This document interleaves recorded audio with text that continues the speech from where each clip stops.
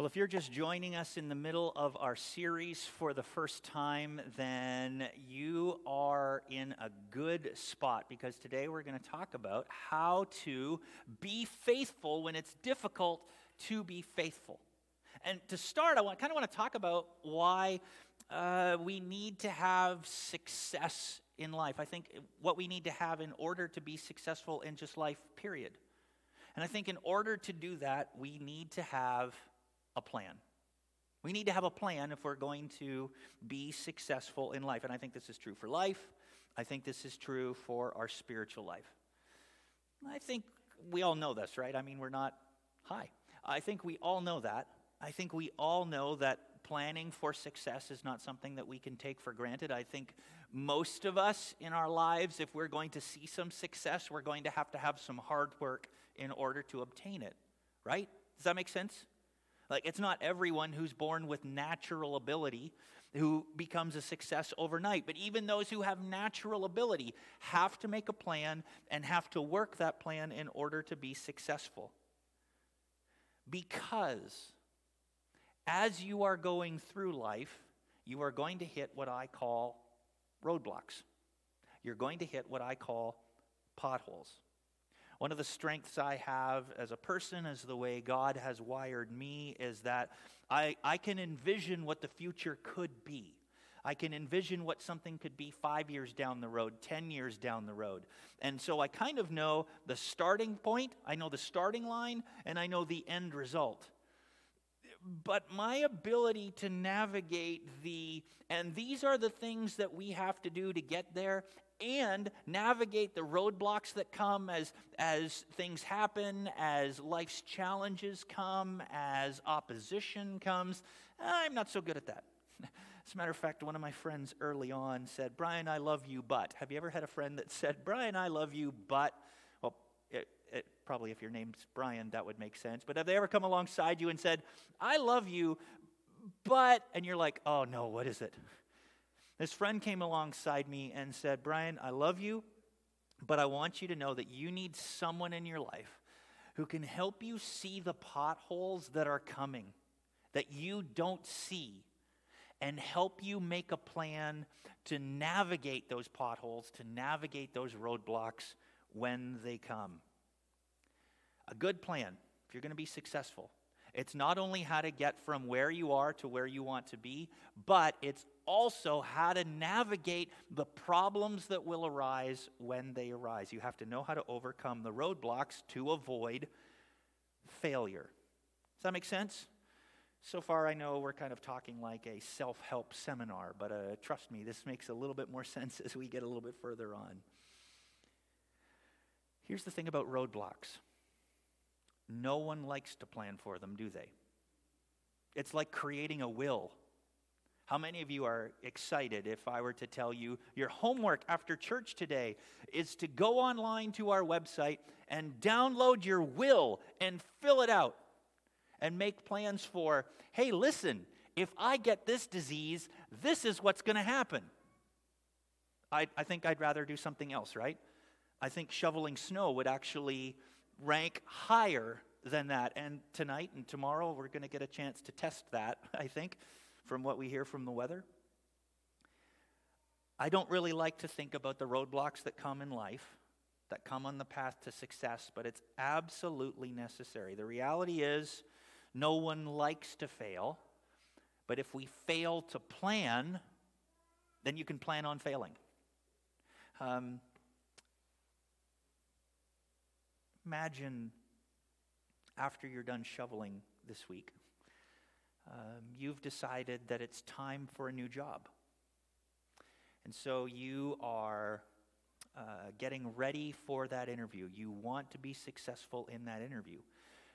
What are some of the things that you need to do to get ready for that interview? Do you have any ideas? What would you do to get ready for a new job interview? What are some of the things you can expect? What do you think? And online, if you are participating online, let us know in chat what you think.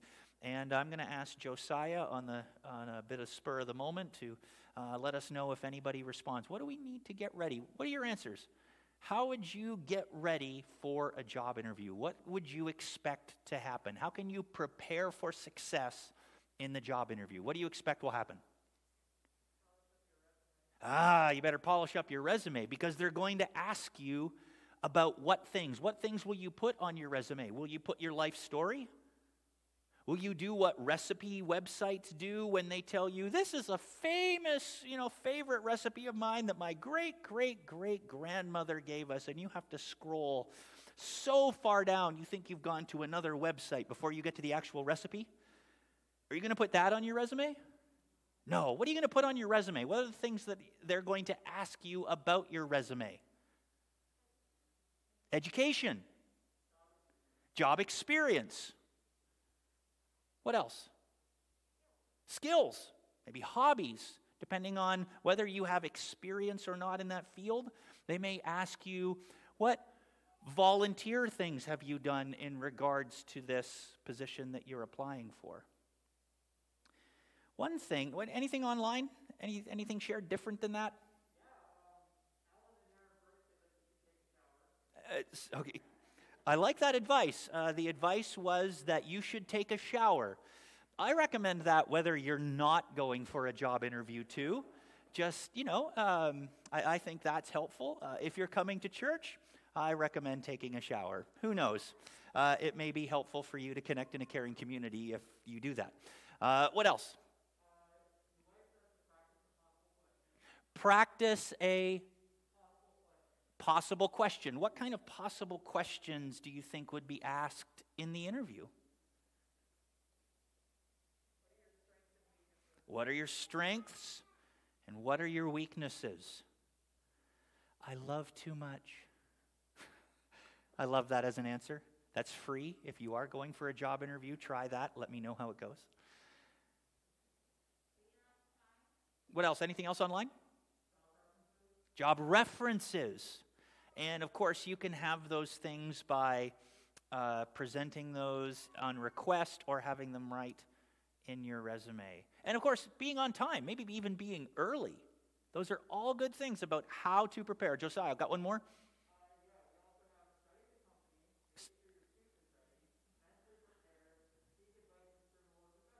All right, so seek advice from other people in the field. Investigate the company, and I assume, correct me if I'm wrong, for those who are joining us online on our online chat, that what you're talking about is make sure it's a company that you want to work for, that they have a good reputation, that they have a good work culture.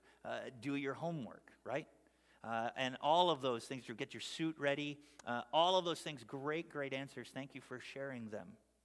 But I like what someone said in person where they said, what are your strengths and what are your weaknesses?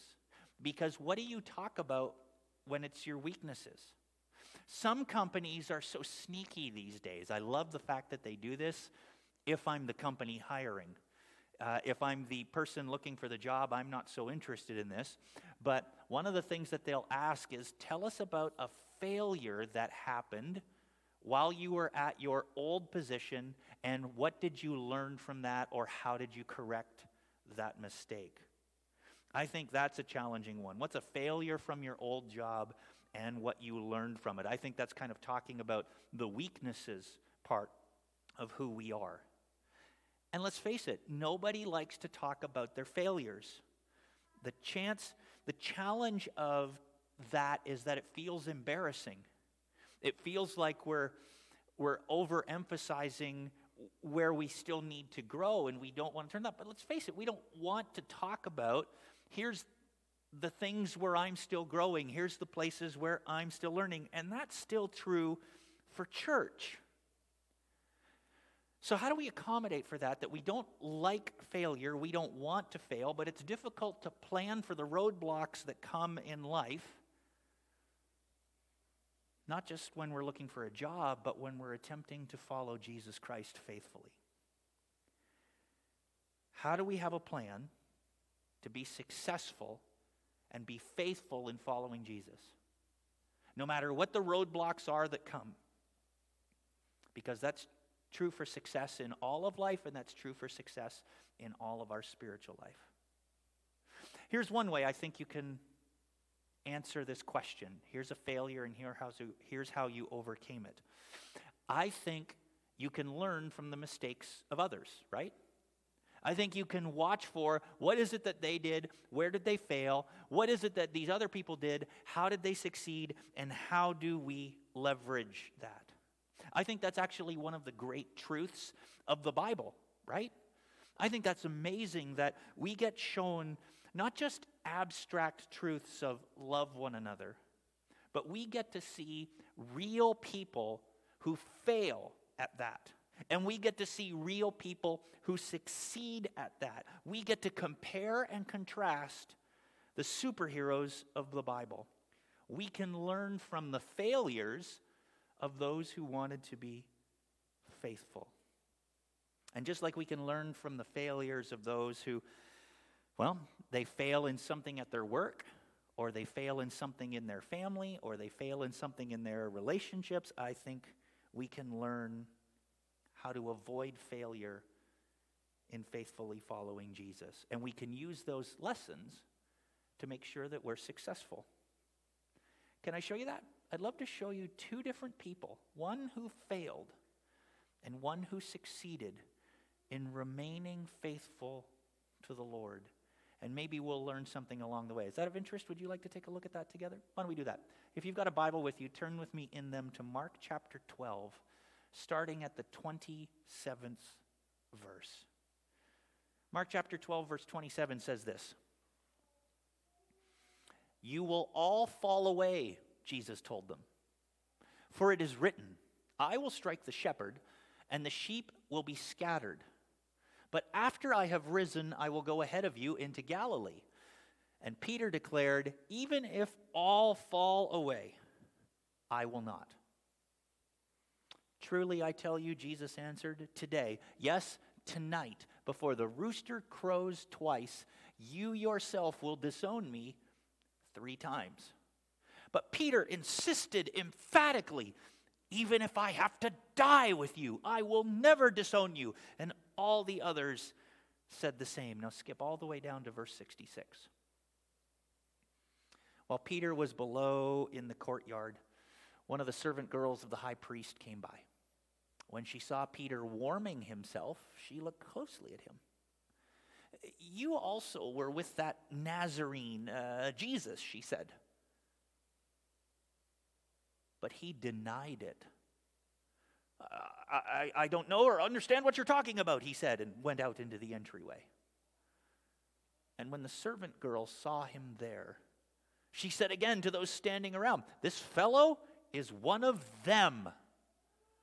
Again, he denied it. After a little while, those standing near said to Peter, "Surely you are one of them, for you are a Galilean." He began to call down curses, and he swore to them, "I don't know this man you're talking about." Immediately the rooster crowed the second time. And then Peter remembered the word Jesus had spoken to him. "Before the rooster crows twice, you will disown me 3 times. And he broke down and wept. If there's a greater example of failure, to be faithful to the Lord, I don't know what there is. And this is amazing. I think, just as an aside, I think this is one of the reasons why we know the gospel is true and why we can trust the Bible in all circumstances, because in every other historical record, history is written by the victors, right?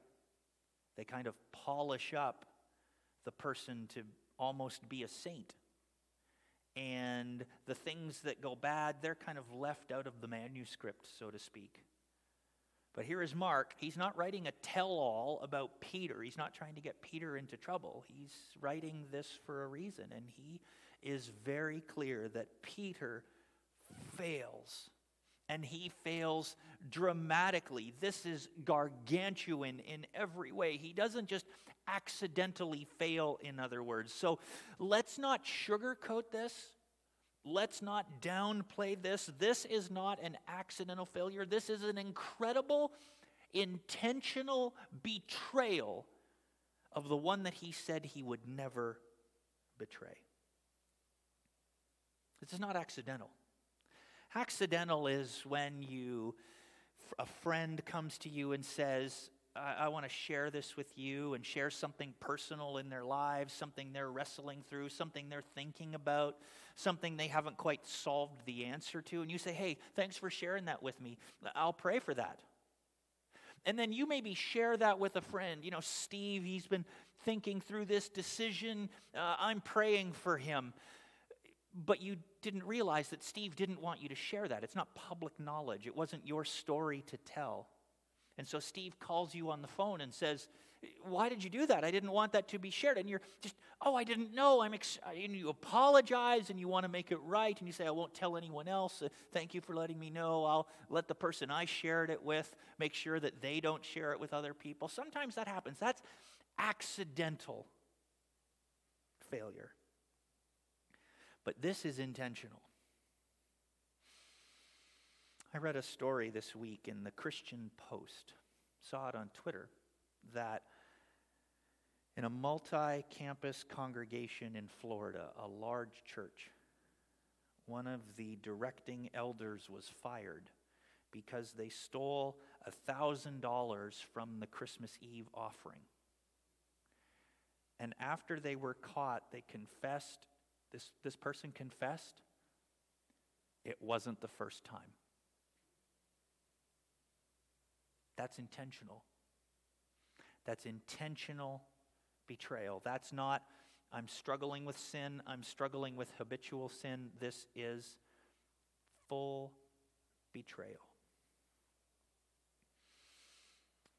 So why would Peter go from, I would never do this, to I never knew him, and calling down curses on people who tried to bring Jesus up and tried to connect the two of them? How could he get from here to here? How could he go from, I will never deny you, Lord, to I never knew him?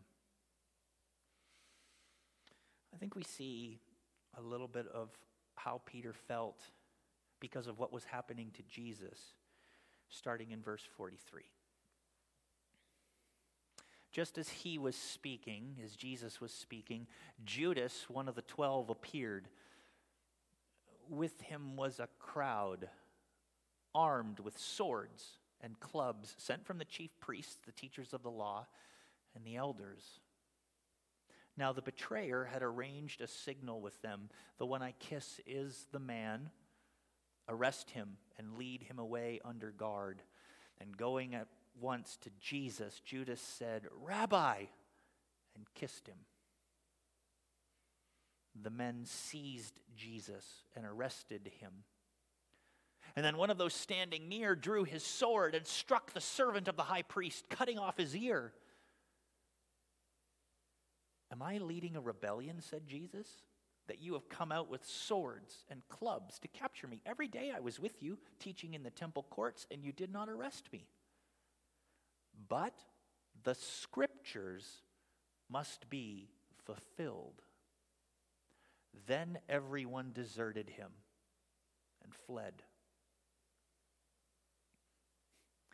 A young man wearing nothing but a linen garment was following Jesus. When they seized him, he fled naked, leaving his garment behind. They took Jesus to the high priest, and all of the chief priests, the elders, and the teachers of the law came together. Peter followed him at a distance right into the courtyard of the high priest. And there he sat with the guards and warmed himself at the fire. The chief priests and the whole Sanhedrin were looking for evidence against Jesus so that they could put him to death, but they did not find any. Many testified falsely against him, but their statements did not agree. And then some stood up and gave this false testimony against him. We heard him say, I will destroy this temple made with human hands, and in 3 days will build another not made with hands. Yet even then their testimony did not agree. Then the high priest stood up before them and asked Jesus, "Are you not going to answer? What is this testimony that these men are bringing against you?" But Jesus remained silent and gave no answer. Again, the high priest asked him, "Are you the Messiah, the Son of the Blessed One?" "I am," said Jesus.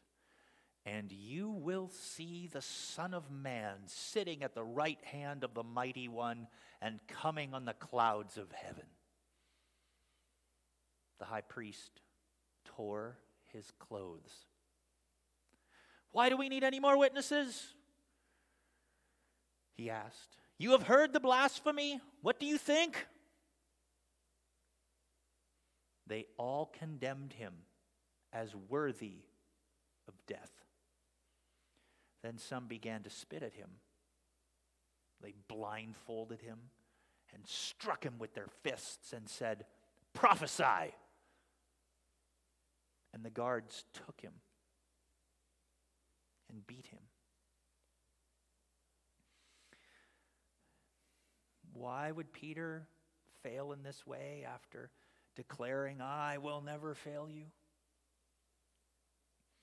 I think like every other follower of Jesus at that time, every one of his disciples, they knew what he had said about fulfilling the scriptures, that the Son of Man would have to die. But in their hearts, they hoped that that would not be the case. That the Son of Man would come in power now, and that he would restore the kingdom of Israel now, and he would remove all the chains of Roman oppression, that he would cleanse the temple, not just in a spiritual way, but in a physical way. And now would be the time of God's reckoning. And when the time for the fight came, Jesus gave himself up. One of Jesus' followers swung a sword, taking off the ear of the servant of the high priest. His followers are ready to fight for Jesus, and Jesus says, "Stop. The scriptures must be fulfilled."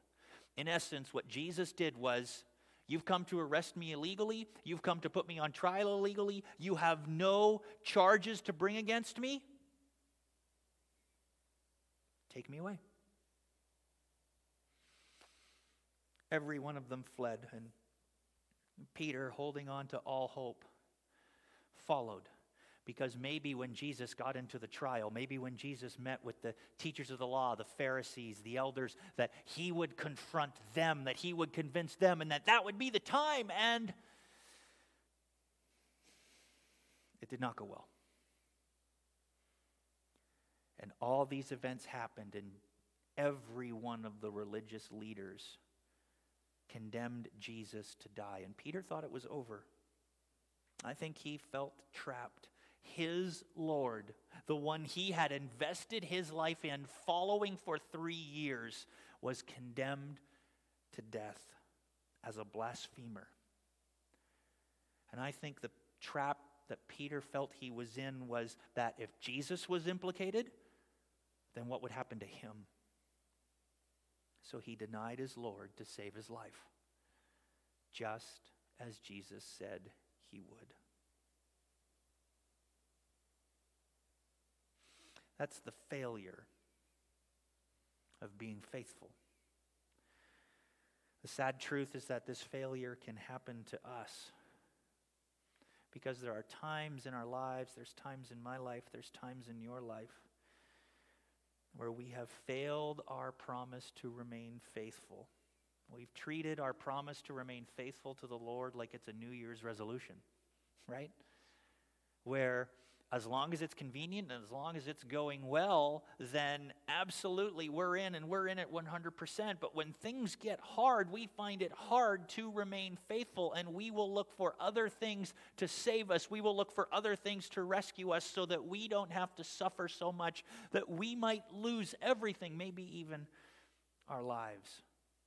And you know what happens with a New Year's resolution, right? We start off gung-ho, we're hitting the gym on January 2, and we're in with that whole crowd of people, and we're fighting for machines, and we're going to get healthy. And then day 7 comes, and the crowd's still there, and you're like, I don't know if I want to spend an hour trying to get to 3 machines.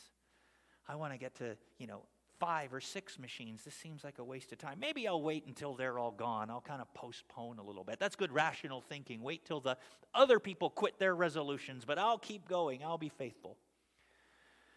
And then the end of January hits in the Northeast and wherever you may watching, and the weather's a little bit awful. And it's awful to kind of get in the car 5 a.m. when it's, the numbers start in the negative for temperature. And you kind of think, you know what, maybe I could just, do some stretches from home. And on and on and on that goes until you no longer have the desire to go to the gym, and you think, you know what, I'll just try again next year. It just didn't work for me. Unfortunately, the Bible says that there are not only sheep in God's kingdom, but there are goats. And I think the defining characteristics of goats are that they say to Jesus, what you're asking me to do isn't going to work for me. I ultimately want something else. But if that's how to fail, if Peter is the example of failure, then what does it mean to succeed? Why did Jesus face what happened in the Garden of Gethsemane with his arrest, his accusers, all of that, and willingly go through it? Why did he succeed where Peter failed? I would suggest that it's not because he's the supernatural Son of God and drew on something that was not accessible to other believers. I think he intentionally did something that you and I can model and follow. Why did Peter fail? Why did Peter succeed? When we compare the two of them, how they handled the arrest, how they handled the presentation of what was going to happen to Jesus, I think we see how we can succeed at being faithful even when it leads to our own suffering. First off, let me tell you what it's not. Let me show you what success is not. We know what failure is, but let me show you what success is not. Take a look at Mark 14, verse 12.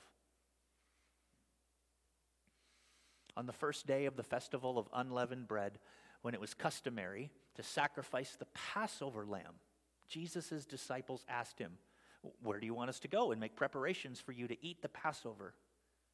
So he sent 2 of his disciples, telling them, "Go into the city, and a man carrying a jar of water will meet you. Follow him. Say to the owner of the house he enters, 'The teacher asks, where is my guest room, where I may eat the Passover with my disciples? He will show you a large room upstairs, furnished and ready. Make preparations for us there.' The disciples left, went into the city, and found things just as Jesus had told them. And so they prepared the Passover. When evening came, Jesus arrived with the 12. And while they were reclining at the table eating, he said, 'Truly I tell you, one of you will betray me, one who is eating with me.' They were saddened, and one by one they said to him, 'Surely you don't mean me?' 'It is one of the 12, he replied, 'one who dips bread into the bowl with me. The Son of Man will go just as it is written about him. But woe to that man who betrays the Son of Man. It would be better for him if he had not been born.' While they were eating, Jesus took bread, and when he had given thanks, he broke it and gave it to his disciples, saying, 'Take it, this is my body.'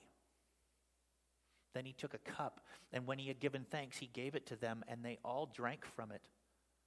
'This is my blood of the covenant, which is poured out for many,' he said to them. 'Truly I tell you, I will not drink again from the fruit of the vine until that day when I drink it new in the kingdom of God." And when they had sung a hymn, they went out to the Mount of Olives. Have you ever thought about world history and thought, what would it have been like to be there? Have you ever thought about what would it have been like to be at a famous battle? What would it have been like to be at the signing of the Declaration of Independence? What would it have been like to be at the surrender of the Axis powers to the Allied forces? What would that have been like to have been there? I love that kind of question. Where would you like to be? As a matter of fact, all of those people who were at the Bills game last night, whew, I bet you they didn't feel the cold from the start of the game because the Bills just poured it on. That was an awesome display of football. I'm not even a Bills fan, and I loved that they played the way that they did. Probably because I don't like the Patriots. But anyways, that's a totally different story. It is something to be there in person, right? To see the game on the screen, to see any football game on the screen, any playoff game, that's way easier. So why do people pay thousands of dollars and be inconvenienced in time and parking and travel and finding your seat and the potential weather and all of those things? Because it is something to be there. And I think the disciples realized what was happening. This heightened moment when Jesus tells them what's going to happen and is celebrating the Passover with them. This is the most amazing worship experience that you could ever be a part of. If I wanted to be at any church service at any time in history, I want to be at this one. Because this is the one where God himself reveals his new plan specifically for them and gives them symbols of how he is the fulfillment of the covenant of the Old Testament. His body and his blood, the Passover lamb. At Passover, which we explained last week, he knows he will be betrayed, yet he's still going to offer his life, and there will come a day when they will celebrate together the bread and the cup, the fruit of the vine, for all eternity. Wow. What a moment of worship. And then Jesus, the Son of God himself, gives them the bread and gives them the cup. It's life-changing to be there. Better than any sporting event where your team wins, even if it's the playoffs. But sometimes we put too much stock in what a moment can be. Sometimes we misunderstand what events are, what environments are. We mistake them as the end, as the proof, rather than the beginning of something else. What do I mean by that? Christian environments do not make people into faithful Christians. Christian environments, Sunday morning services, joining us online, participating in groups, giving, serving, inviting, do not make you a Christ follower. They're good things. I'm not blaspheming those things in any way. Scripture tells us to give. Scripture tells us to invite, to share the gospel with others. Scripture tells us to not forsake the weekly gathering. Scripture tells us to come together. But they are a means to an end, not the end itself. The proof that you are a follower of Jesus is not based on your attendance and your performance. And Peter took this moment, the heightened, emotional moment that was, this is it, this is where we belong, this is what life should be about, and said, here's the proof that I can make it. Here's the proof that I can be faithful. I think we do this in a lot of other areas of life where we make the moment more important than what comes after the moment. I think some couples do that with their weddings. I think people sometimes prepare their weddings to be just this extravagant moment, and it should be celebrated. It should be something that is a high moment in their lives. But let's face it, it's the first day of the rest of their married lives. And some people focus so much on working on the wedding that they don't focus enough on working on the marriage, right? I think Christians do the same. As I said, I think we mistake that I'm a Christian because I go to church. I even go to church in Rochester. I even go to church when it's cold. I shovel on Sunday morning just so I can get to church. I've seen difficulty with concerts, with conferences that are these incredible moments of worship and teaching and learning and fellowship and discipleship and community building, and then people come back home and they don't know what to do with it, and nothing changes from that moment.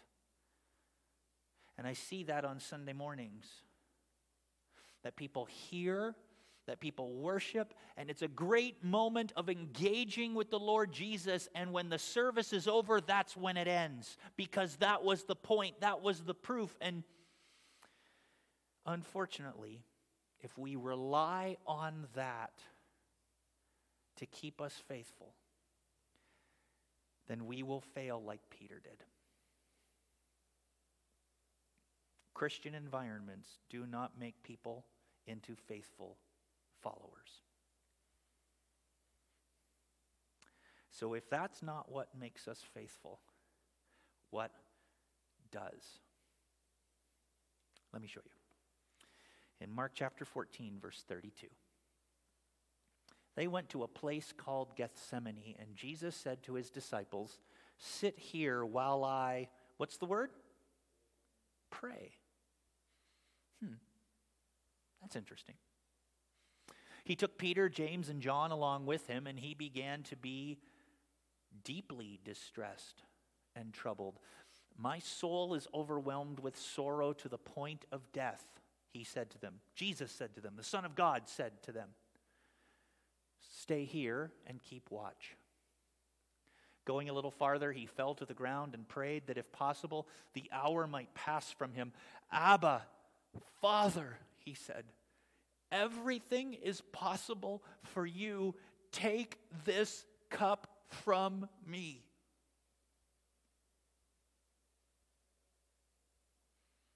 Yet not what I will, but what you will."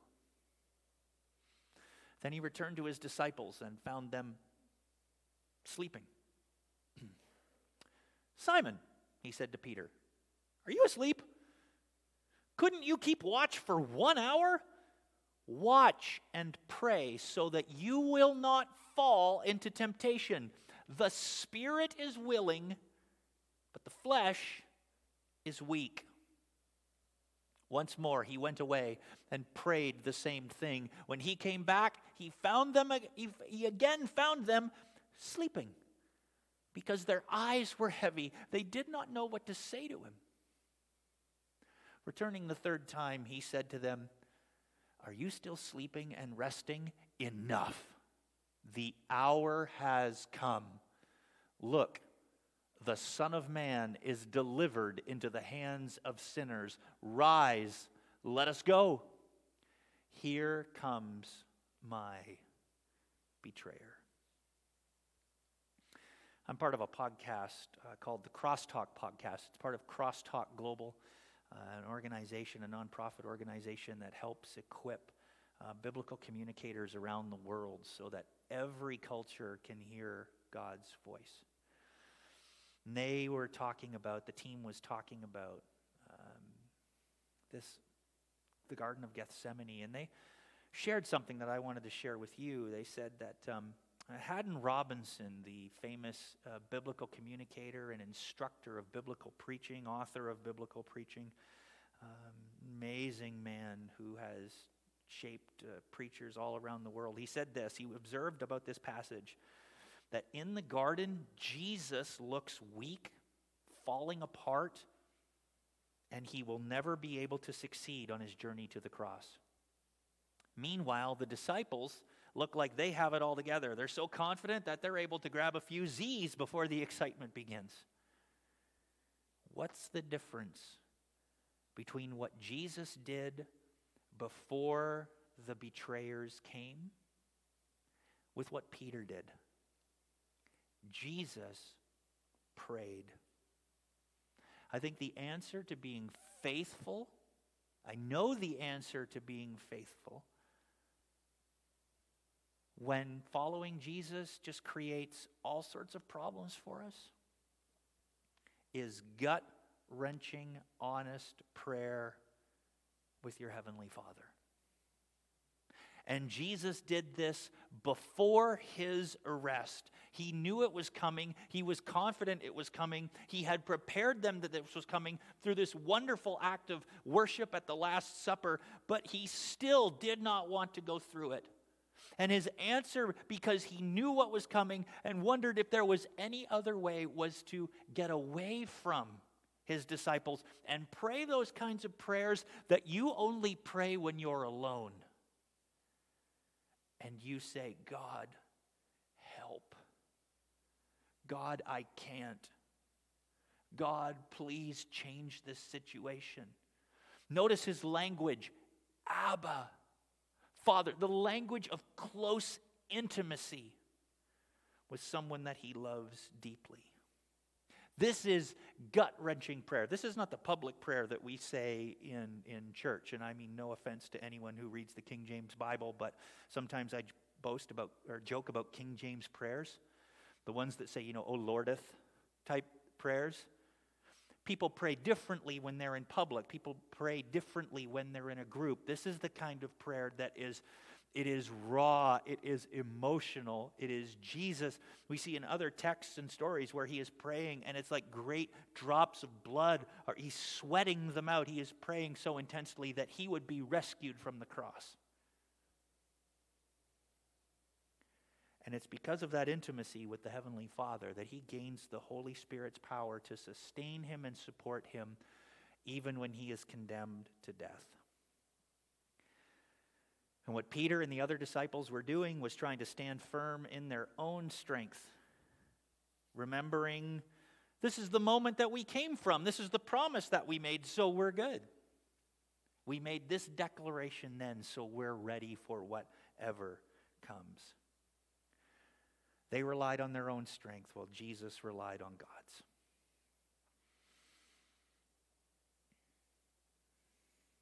So now we know the difference. Now we know the failure. Now we know the success of what it means to be faithful. We need to plan for success. We need to know the obstacles that will come. And the obstacles that will come is that sometimes we will suffer simply because we follow the Lord.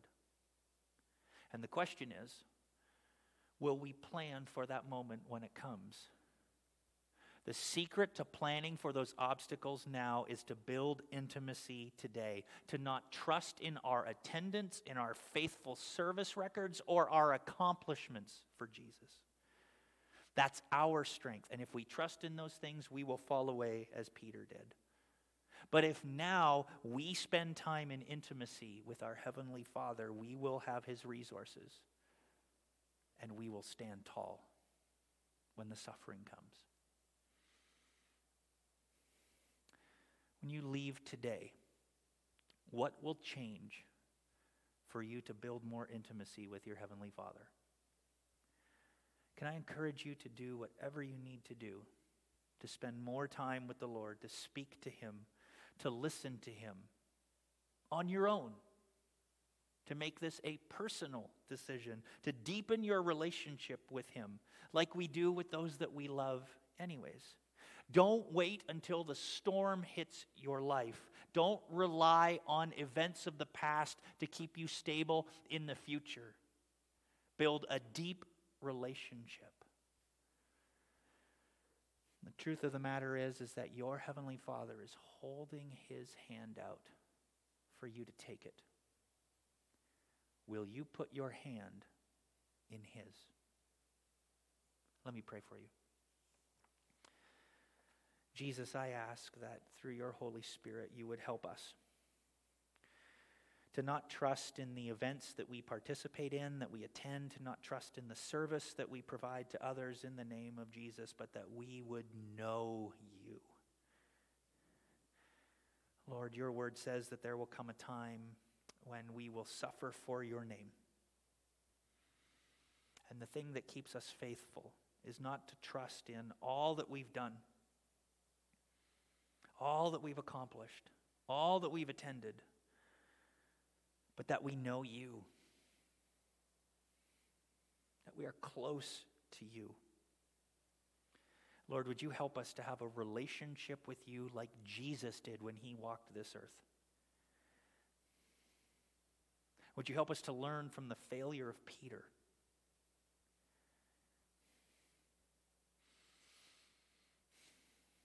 That we might not fail, but instead that we might be found faithful as your follower, even when it means suffering, because we're a follower. Lord, would you help us to do whatever it takes to put our hands into your outstretched hand? We pray this in Jesus' name. Amen.